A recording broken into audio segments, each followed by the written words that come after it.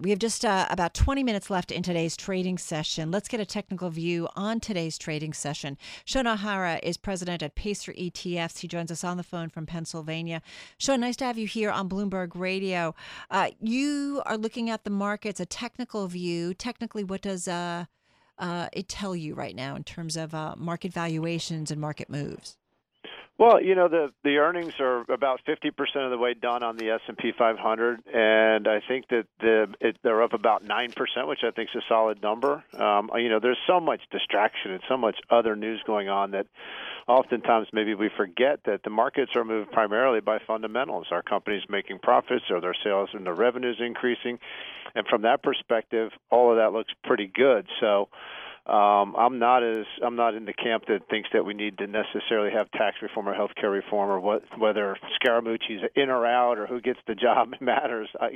These companies need to prove themselves as far as businesses and increase the value of their businesses, and their stocks will follow. Is there a point, though, when what seems to be the dysfunction out of Washington does impact, though, corporate executives from spending money, investing in their businesses, from consumers, from maybe slowing down over nervousness over what's to come?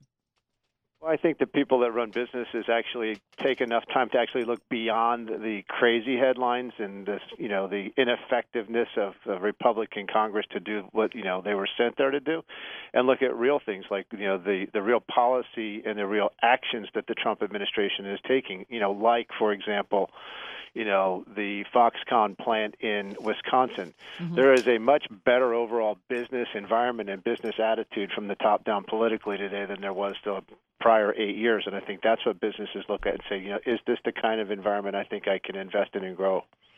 Interesting. So when you look at the market then, what sectors in particular do you find interesting?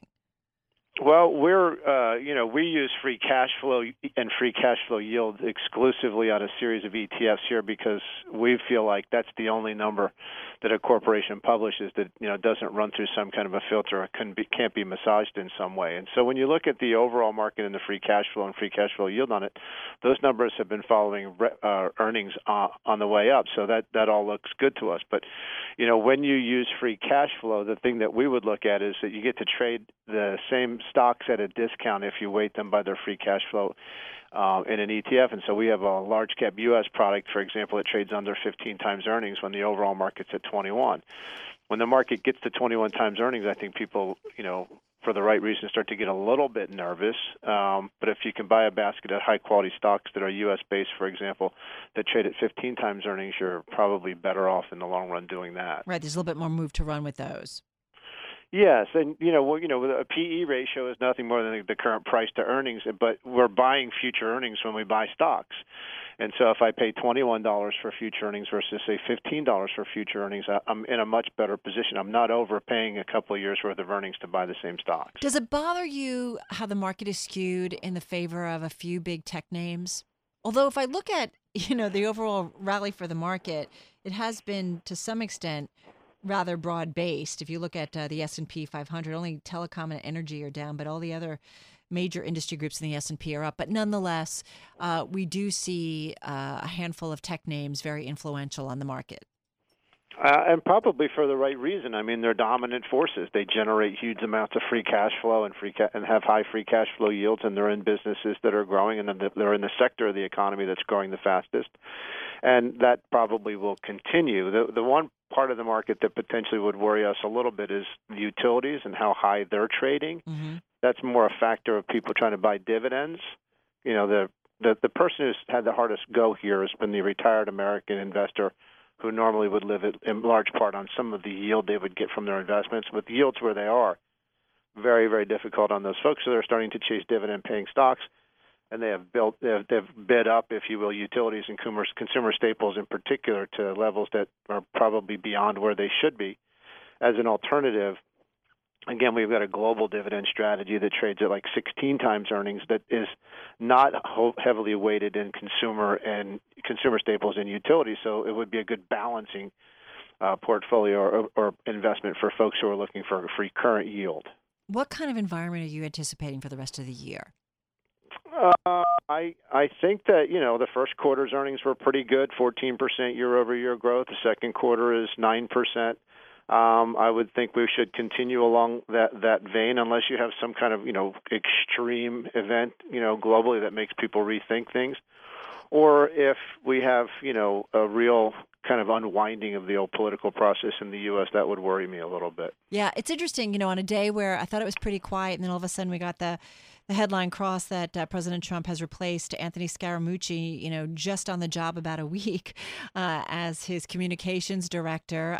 He's got a new White House chief of staff, John Kelly, being brought in. But I guess the thinking is here, Sean, that if things don't get worse, that's fairly good for the markets, and things can only get better if some of the initiatives come out of the administration.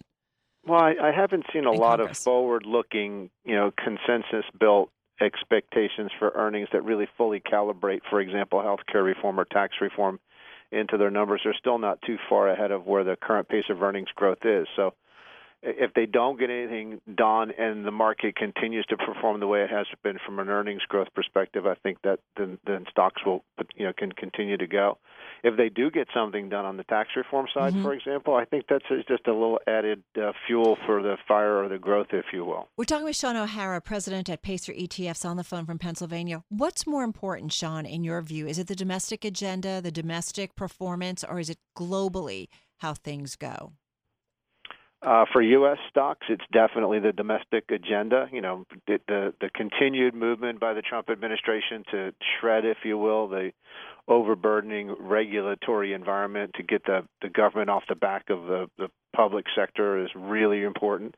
It would be great to get some tax reform. Overseas, you have stocks that are cheaper than ours from a price earnings perspective, and dividends that are a little higher, so that probably warrants a little bit of a look.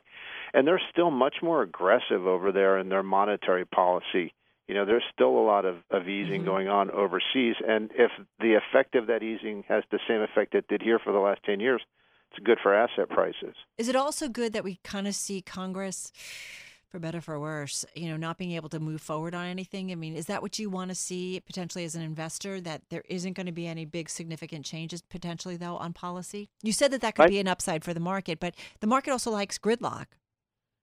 Well, as long as they don't do anything too stupid, right? I mean, the problem is that that I think the American public is looking at what's going on, and I can't imagine you would look at it on either side of the aisle and think it's somewhat of a disaster. I mean, there are real problems that need to be fixed. We have a tax regime here that's just not competitive globally, and I think people want to see something done on that front. Yeah.